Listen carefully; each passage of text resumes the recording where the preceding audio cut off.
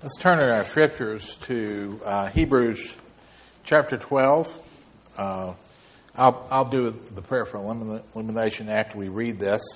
But Hebrews chapter 12, verses 1 through 4. Listen here, for this is God's holy and inerrant word. Therefore, since we are surrounded by so great a cloud of witnesses, let us also lay aside every weight and sin which clings so closely, and let us run the race with endurance that is set before us, looking to Jesus, the founder and perfecter of our faith, who for the joy that was set before him endured the cross, despising the shame, and is seated at the right hand of God, at the right hand of the throne of God. Let's pray. Lord, we thank you for the word. We pray that you be with us as we look at this word. We pray, Father, that you will do heart surgery on this today. Lord, change our hearts from stone cold hearts to hearts that are flesh and willing to receive the word. For us in Christ's name we pray. Amen. You may be seated.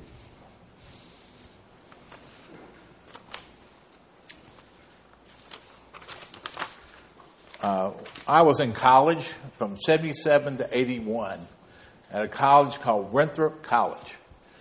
Winthrop College doesn't exist anymore. It's now Winthrop University. And they sent me a letter and said that if I wanted university on my diploma now, to send $100.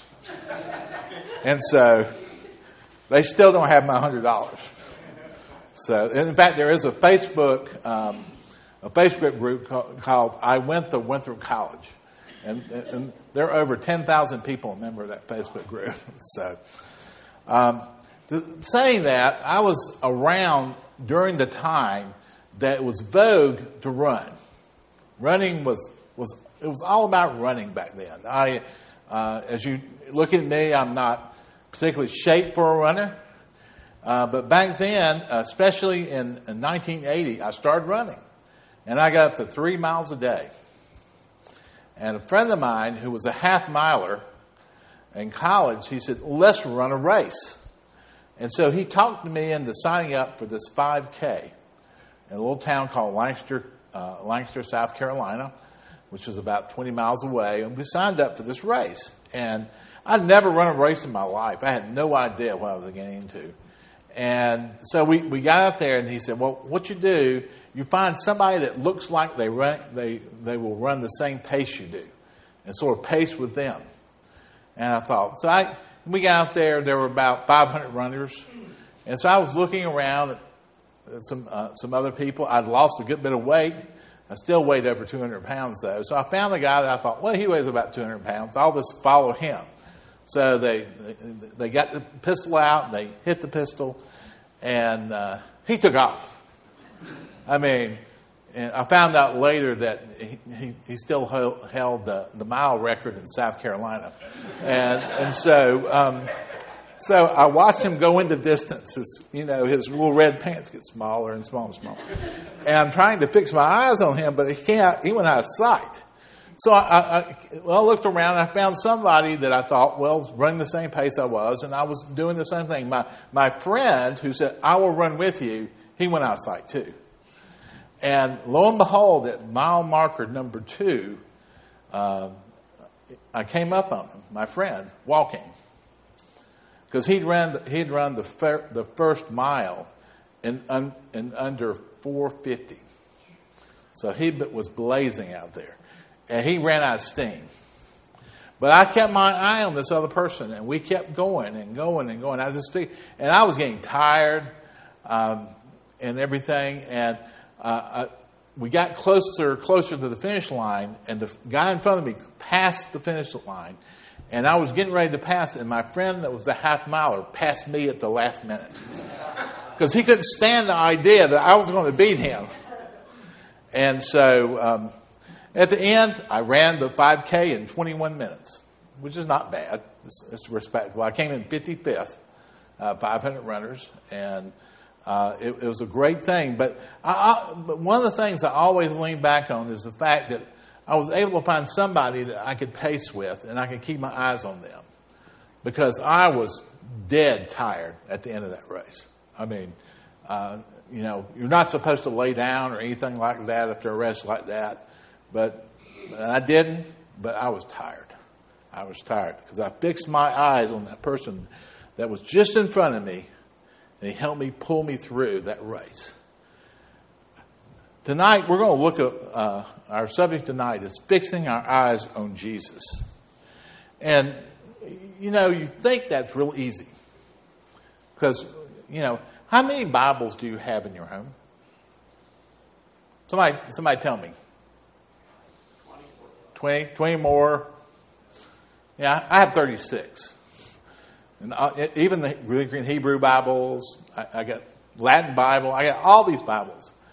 But it is so difficult in this life to keep your eyes fixed on Jesus, even though you got all the word that you want, anytime you want.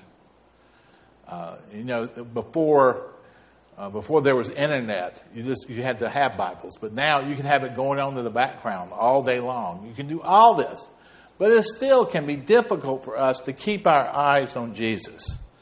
And so that's one of the things I'm going to talk about tonight. Fixing our eyes on Jesus, and what does that mean? Okay, so let's look at our first point now. Fixing our eyes on Jesus means we reject that which hinders our race and accept that which encourages us. Look with me in the scriptures here. Therefore, since we are surrounded by so great a cloud of witnesses. So great a cloud of witnesses. Now, there have been some ink spilt on this one. What does that mean? But I think it means the all-encompassing church of Christ, both here and there. That we have all these people watching us. And if the person that wrote Hebrews was Paul, which I think it was, he was familiar with the Olympic Games, the Greek Games, and how people would cheer people on. One of the things that also helped me in that race I ran was that they divided up the race into men and women. So the women were already finished. And so as I came close to the finish line, people were cheering me. I don't get people to cheer me very often. And they were saying, come on, you can do it. Keep going, keep going, keep going. And that's the idea that Paul here, I believe, is trying to get to us.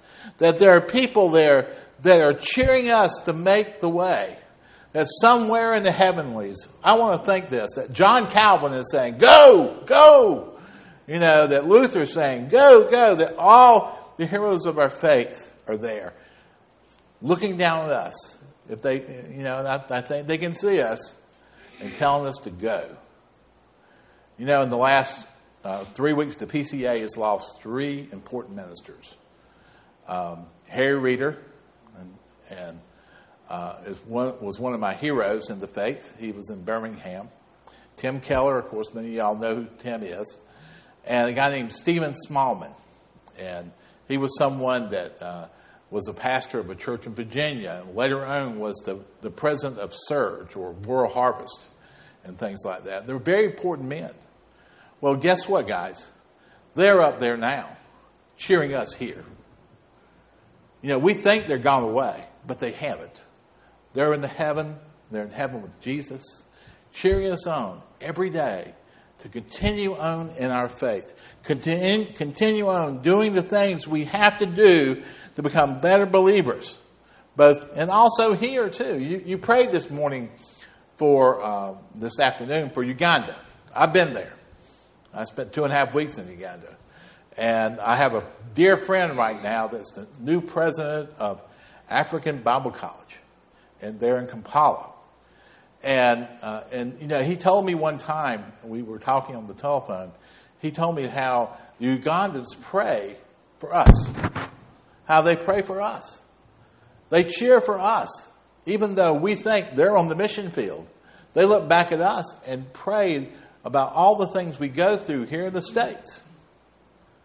It's important to believe that we have the church praying for each other. And not only here, but also the church cheering for us in heaven, the ones that have finished the race.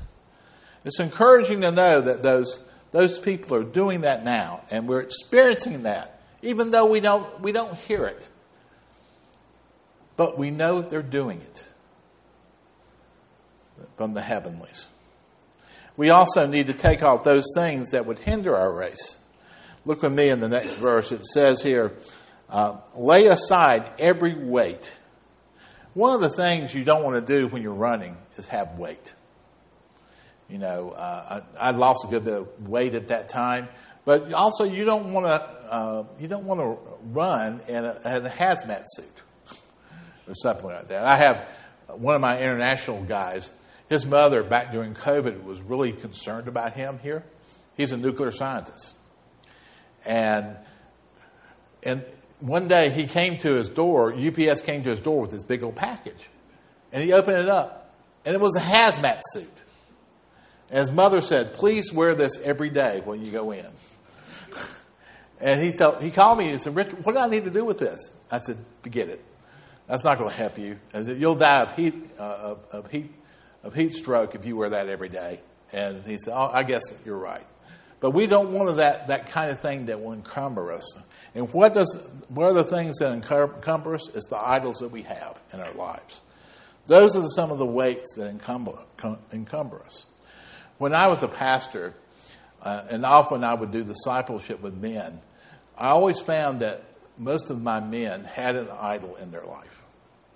Whether it be sports, golf was a big one where I was at the time. They would spend too much on the golf course, not enough with their families.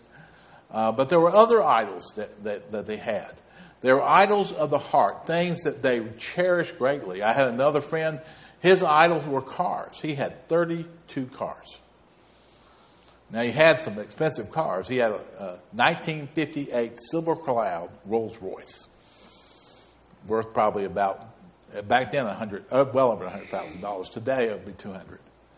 And he loved those cars. And his wife asked me one day, "Can you talk to Harry about his cars? I think he loves them more than me." And so we sat down and we talked about it. And he started pushing them away. In fact, he sold half of his cars after we had that talk. He sold them to a guy named Truett Cathy, who owns Chick-fil-A.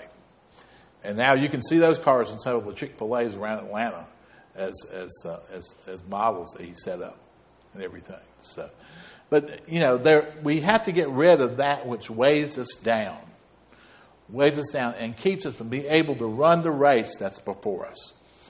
In order to run the race, we must pull off that which keeps us from running well. You know, several years ago, a friend of mine's in the swimming world. And in fact, she came within 1 second of being on the Olympic swimming team several years ago. And one of the things that she went into was designing swimwear for women swimmers. And one of the things that was happening there, they found out the type of wear that they were wearing. And I'm not going to judge over the size and stuff like that. But the type of wear, the fabric, was actually slowing them down. So they went to this new space-age fabric that the first time the women swimmers wore this, they broke all sorts of records. In fact, they were thinking about outlawing this fabric because it was so ultra sheer that it was really being unfair to the other teams until they got a hold of it, of course. Now everybody has it. But you see, we have to take off that which encumbers us. The fabric at that time, she said, was really encumbering the women that wore this. And now they're not. So what we've seen first is that we have to run the race and take off that which would encumber us. We must throw off sin. We all have sin areas in our life that keeps us from running the race as we should run it. We are called to pull off that sin and that keeps us from running the race and applying the gospel, which helps us run the race the way we need to run it. You see, as we get to know Jesus more and more, as we fix our eyes on Jesus, we fix our eyes on the gospel. And the gospel tells us how to run the race with perseverance. It changes our lives to run the race. It changes our attitudes to be able to run the race. and all those. And all that comes from fixing our eyes on Jesus and the gospel that he has brought us. You see, sin can entangle us to the point of being unable even to move. You know, I like the movies, the Lord of the Rings movies. Every year I read the whole trilogy and everything. And there's a scene in the Lord of the Rings movie, and I think it's in the last movie, where Frodo is in near the lair of the spider, and he gets in the lair of the spider, and he ends up getting entangled in a spider's web, and he can't get out. Eventually, he pulls his sword out and begins to make his way out of there. And that sword, of course, is the Word of God. And using that sword, he makes his way out of the entanglement that he found himself in. And that entanglement to us is sin. If we want to run the race, if we want to continue on the journey, we have to take the Word of God as our sword and whack our way out of that spider web, that's sin.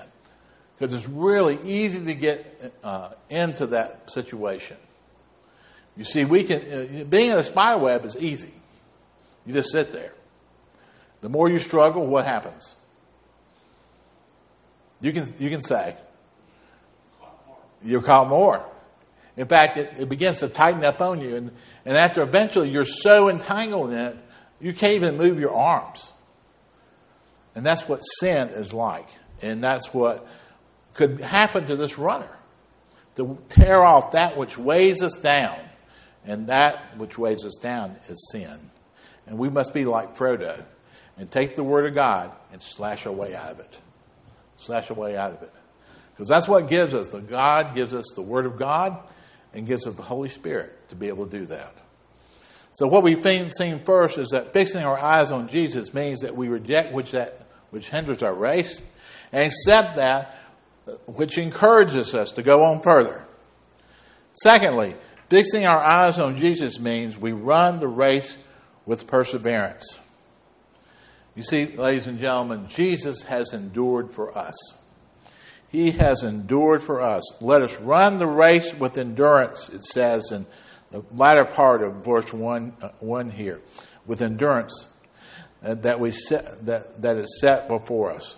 We run that race with endurance, looking to Jesus. Keeping in mind who Jesus is and what he has done. See, Jesus endured the life of humility for us. He did it all for us. He endured the shame and the pain of the cross for us. He won the race that we could not win. Have you thought about that? That this race that Paul is talking about, we can't win, no matter what we do. In that 3K race I won, I was looking at all the people that lined up first. Did I ever have, in my imagination, ever dream that I was going to beat those people? You know, they hit the finish line at 14 minutes. They had already sat down and gotten something cool to drink by the time I even got near the finish line. Well, the same way is with us. In running this life, in running this race that Paul is talking about here, we fix our eyes on Jesus. And Jesus, we fix it on him because he has already won the race. We still have to go through the motions, but he has won the race. He's assured us a place at the finish line. He's assured our place, guess what? On the dais. Because we're going to win. Because of Jesus. Now, we don't think about that about life a lot of times. I was talking with a friend of mine this morning, and I asked him how things were going. He said, don't ask. Just ask. Because, you always ask that to people, and you don't really expect them to say, okay, all right. But he began to tell me everything that was wrong. I wasn't ready for that this morning. And we talked about this, about, hey, you have a race ahead of you. And these are some encumbrance you got to go through. But fix your eyes on the gospel. Fix your eyes on Jesus. And you will win the race. Because Jesus has persevered for us. And Jesus calls us to persevere in our race to be able to win and be able to go forward and win the race that he has already won for us. That he has already won for us. You see, throughout history, we see people that endure. We see people that endure. You know, Chariots of Fire is one of my favorite movies. And not only because he's a Christian that runs his ways, but also how he perseveres in doing this. Having the race that he is most capable of winning being taken away from him because of its stance in the gospel. And God giving the honor to him in this other race and winning the race and being put on that stand for the glory of God. For the glory of God. And that's what God is doing with us. You see, the believer is called to endure to the end of the race. One of the saddest things to ever see in a race is somebody that drops out. You know, I don't know if you've ever run a race before, but I've run now about 10. And you get down to that certain mark, and you look over the side, and somebody is just sitting on the sidelines. They were burned out. They couldn't go any further. There were too many obstacles for them. And so they just gave up. And yet, in the Christian life, that is not an option for us. Because why? Because our Savior has already won it for us. He is there. He's waiting there at the finish line for us to finish. To give us all the laurels, all the glory for finishing the race. And we give him the laurels and glories for finishing the race for us. For us. You know, this past week I was reading an article about a man who would push his son, who was in the wheelchair, in marathons. Now, don't even ask me to think about ever doing that. I mean, that is incredible. But he did it for years. He just recently died. But think about that. That he was so wanting his son to finish the race that he was willing to sacrifice his own body to see it happen. Like, guys, that's what Jesus does for us. That's what he does for us. He's willing to run that race for us. And that's what we have to set our hope on. To set our hope on. So we've seen first that fixing our eyes on Jesus means we reject that which hinders our race, accept that which encourages us. Secondly, we fix our eyes on Jesus means that we run the race with perseverance. With perseverance. Thirdly, fixing our eyes on Jesus means that we look to him as we run the race. We look to him. And as I said earlier, you know, we don't believe in the images. But when we look to him, we look at the gospel. It says here in the scriptures that Jesus is the founder and the finisher, or perfecter of our faith. You know, if you take the analogy back to the rest, he's the one that starts the race. And he also is the one that finishes the race. He's the founder of the race, and he finishes the race. For who? For us. And he does it he does this for the joy that was set before him, that he endured the cross for us. That he endured the cross for us. You see, Jesus is the author and the perfecter of our faith. Jesus was chosen from the foundation of the world to save us. To save us. Each one of us. When he finished that race, when he finished his work on the cross, each one of us' name was already etched on the trophies. Can you imagine that? Can you imagine Jesus finishing that race and every single one of us on the trophies that we will get, our names are fixed on them. They're waiting for us in heaven. That's exciting, guys. That's exciting to know that even though we're still in the midst of this race, and many of y'all know I hurt my knee about a year and a half ago, and tore it really terribly. And my other knee is hurting now, so they're equal. And so I toddle around equally now, and everything. And sometimes I think, oh, wouldn't it be nice just to go to heaven? To not have the hurt and things that are going on in my knees and things like that. But I know I got a lot of the race left.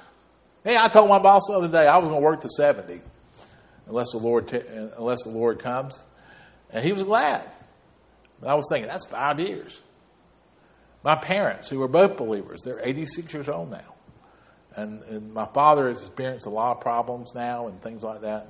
But he knows that Jesus has won that race for him. And at the end of the race is the trophy. Because he perseveres, he will win. He will win because Jesus has already won for him. So he was the perfect sacrifice. Jesus did what the law could not do, but provide us a way to cover our sins. Jesus shows us the way and supplies us the means to run the race until the end. The gospel and the Holy Spirit applying to our lives, providing the fuel to run. The fuel to run. I got to meet, now I'll have to revert to my southern roots, if y'all excuse me here. I got to meet a NASCAR racer back when I was young. And that NASCAR racer had just lost a race at the Daytona 500. And he lost it because of one thing. His pit crew forgot to give him fuel at the last pit stop. So he was rounding the backstretch and coming around. He was leading by 5 car lengths. And he ran out of fuel. And he got beat by half a car length. He was able to sort of get it up there. But one of his friends passed him. Well, guys, Jesus gives us the fuel. The Holy Spirit, the gospel. He gives us the fuel to continue on in the race. The night before my race, they say you're supposed to load down with carbs. So a friend of mine went to this the same half miler I was talking about. We went to this all-you-can-eat spaghetti place. And that was sort of a mistake. But supposedly you're supposed to fuel up for all these carbs. And we read later, that was for a marathon, not for what small race that we were running. And so, but these marathoners, they'll go and they'll just chow down on all the carbs they can because they're going to burn off all that energy to be able to run that race. Well, that's what Jesus gives us. He gives us all that we need. I meet Christians every now and then that think they need something else than the Word of God and the gospel. But then for some reason they need something else. He said, it just doesn't work for me. Because you just don't use it.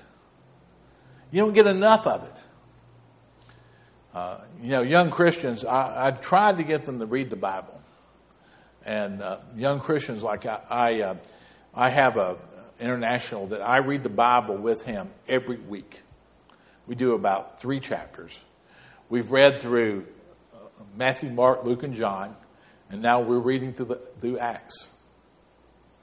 Because what that does, it gives you fuel for the race. It gives you fuel for the race. To be able to do the race and not run out. He has his, next week, he has his dissertation. Next week, his jury. He's all excited. He told me, he said, I want you to, I do barbecue, and he wants me to do ribs for all his jury to eat, because they provide a little meal for him. I said, are you trying to bribe him? And he said, oh, no, I wouldn't do that. He sort of winked at me.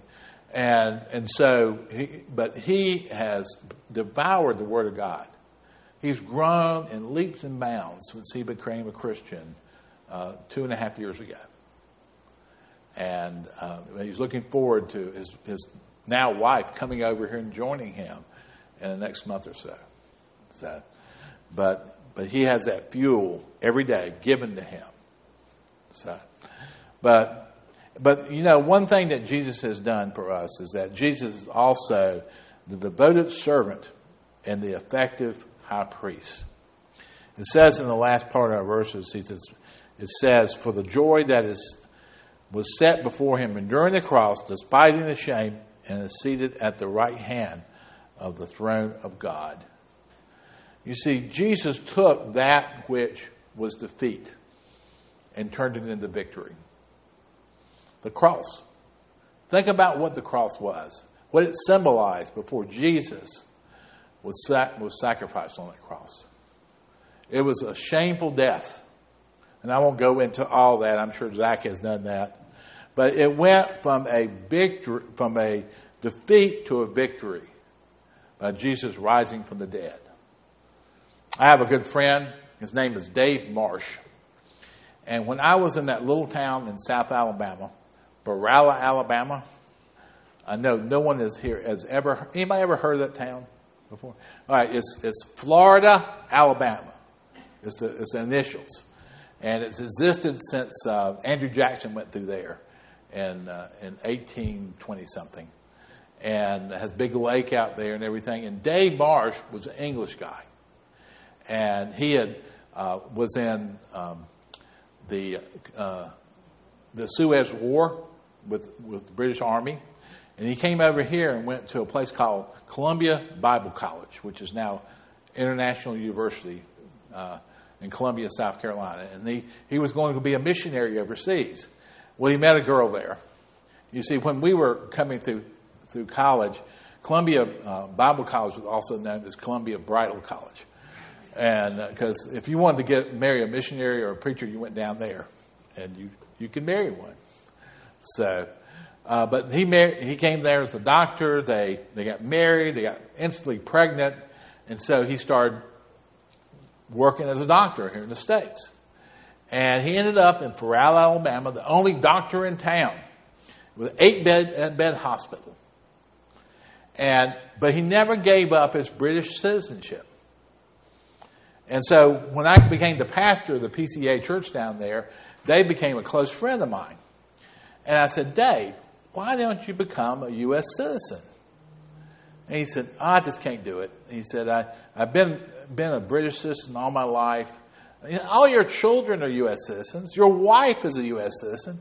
You don't have to go through all these hoops anymore if you became a U.S. citizen. He said, no, I just can't do it. I can't do it. And eventually, I left that little town, went to Albany, Georgia, and about 5 years after I got to Albany, Georgia, I get this call from Dave. And he said, hey, Richard, how you doing? This British, I can't do his accent, but he said, oh, guess what? I said, what? He said, we want you to come for a party. I said, why? Why? He said, I became a U.S. citizen. And I said, oh, that's great, Dave. That is really great. And so we talked down, and I said, Dave, imagine this. The Battle of Yorktown went from a defeat to a victory for you. And there was this long pause. Obvious, he had never thought of that. And he said, well, Richard, that's so right. He said, oh, down with the British.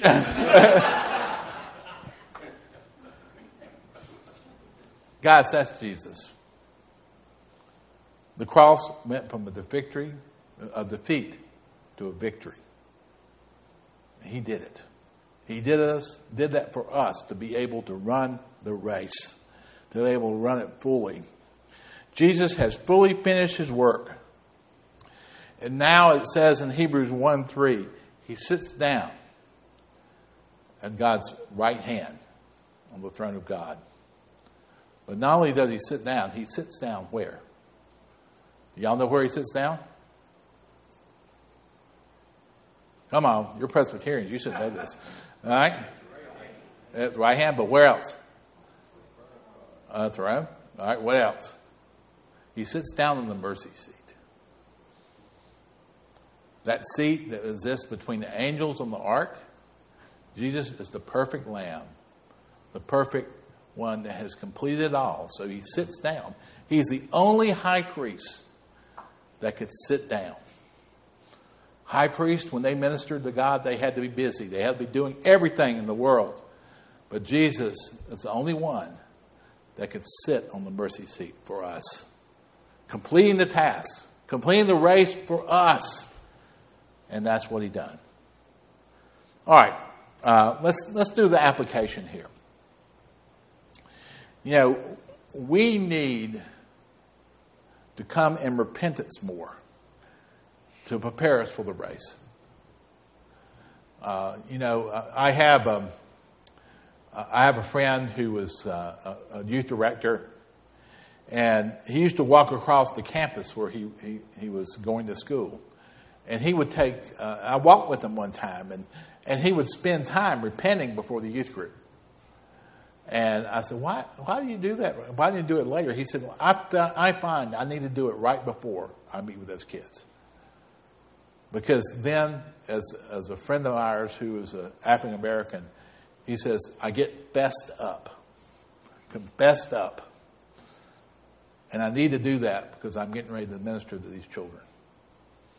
So that's what we need to do. We need to prepare before the race, to prepare that which we know we'll have to do. My wife, if you ever want to remind your husband of something, what you do, you paste it to the mirror in your bathroom. I don't know if you do that or not, but my wife does. And I'll go in there often in the morning and find a note to me. And also, my wife, one time, she put this note up after a difficult time I was going through. She said, I want to remind you of this, who you are in Jesus. You're his son, and nothing can change that. So we have to prepare ourselves for that race. Secondly, we need to apply the gospel every day in our lives. Every day. Tim Keller used to say, and another guy used to do this too, he used to say that you need to preach the gospel to yourself every day. Remind yourself of who you are. What you're going and what you're going through doesn't matter. The fact that you remind yourself who you are and that Jesus is running the race for you. Thirdly, it is important for us not to lose our focus and take our eyes off of Jesus. One of the things, we have our 6-year-old granddaughter lives with us. And if I'm trying to focus on something, she can't be around because she likes to play with her grandfather. Just before I came in here, I said, I got to look over my sermon. She said, come play with me. And I said, darling, I got to look over my sermon. He said, now come play with me. And finally, I said, go play with your grandmother. So she's more fun than I am. And she went and woke the grandmother up. But, we can be distracted so easily by things of the world. We can be distracted about anything. And one of the reasons I don't study at home much is because I get distracted by everything in the world. I have a large library at home, and I'll be sitting down there working on a sermon, and I'll look up and I'll see this book. I say, I'd like to look up something. And I'll look up something, and about 5 hours later, I'm not back to my sermon yet.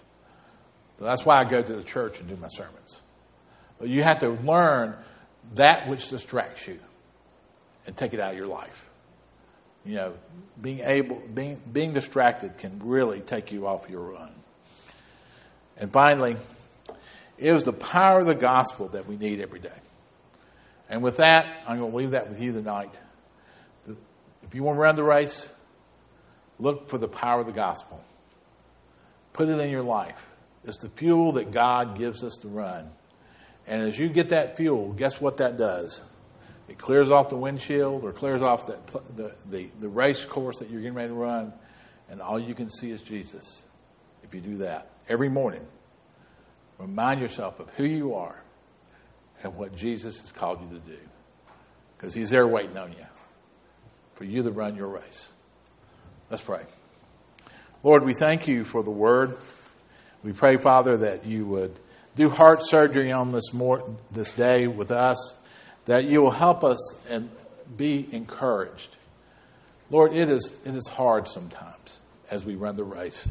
It is hard to not be distracted in this world But Lord, we know that if we run the race, if we fix our eyes on Jesus, then it's all worth it. For us in Christ's name we pray. Amen.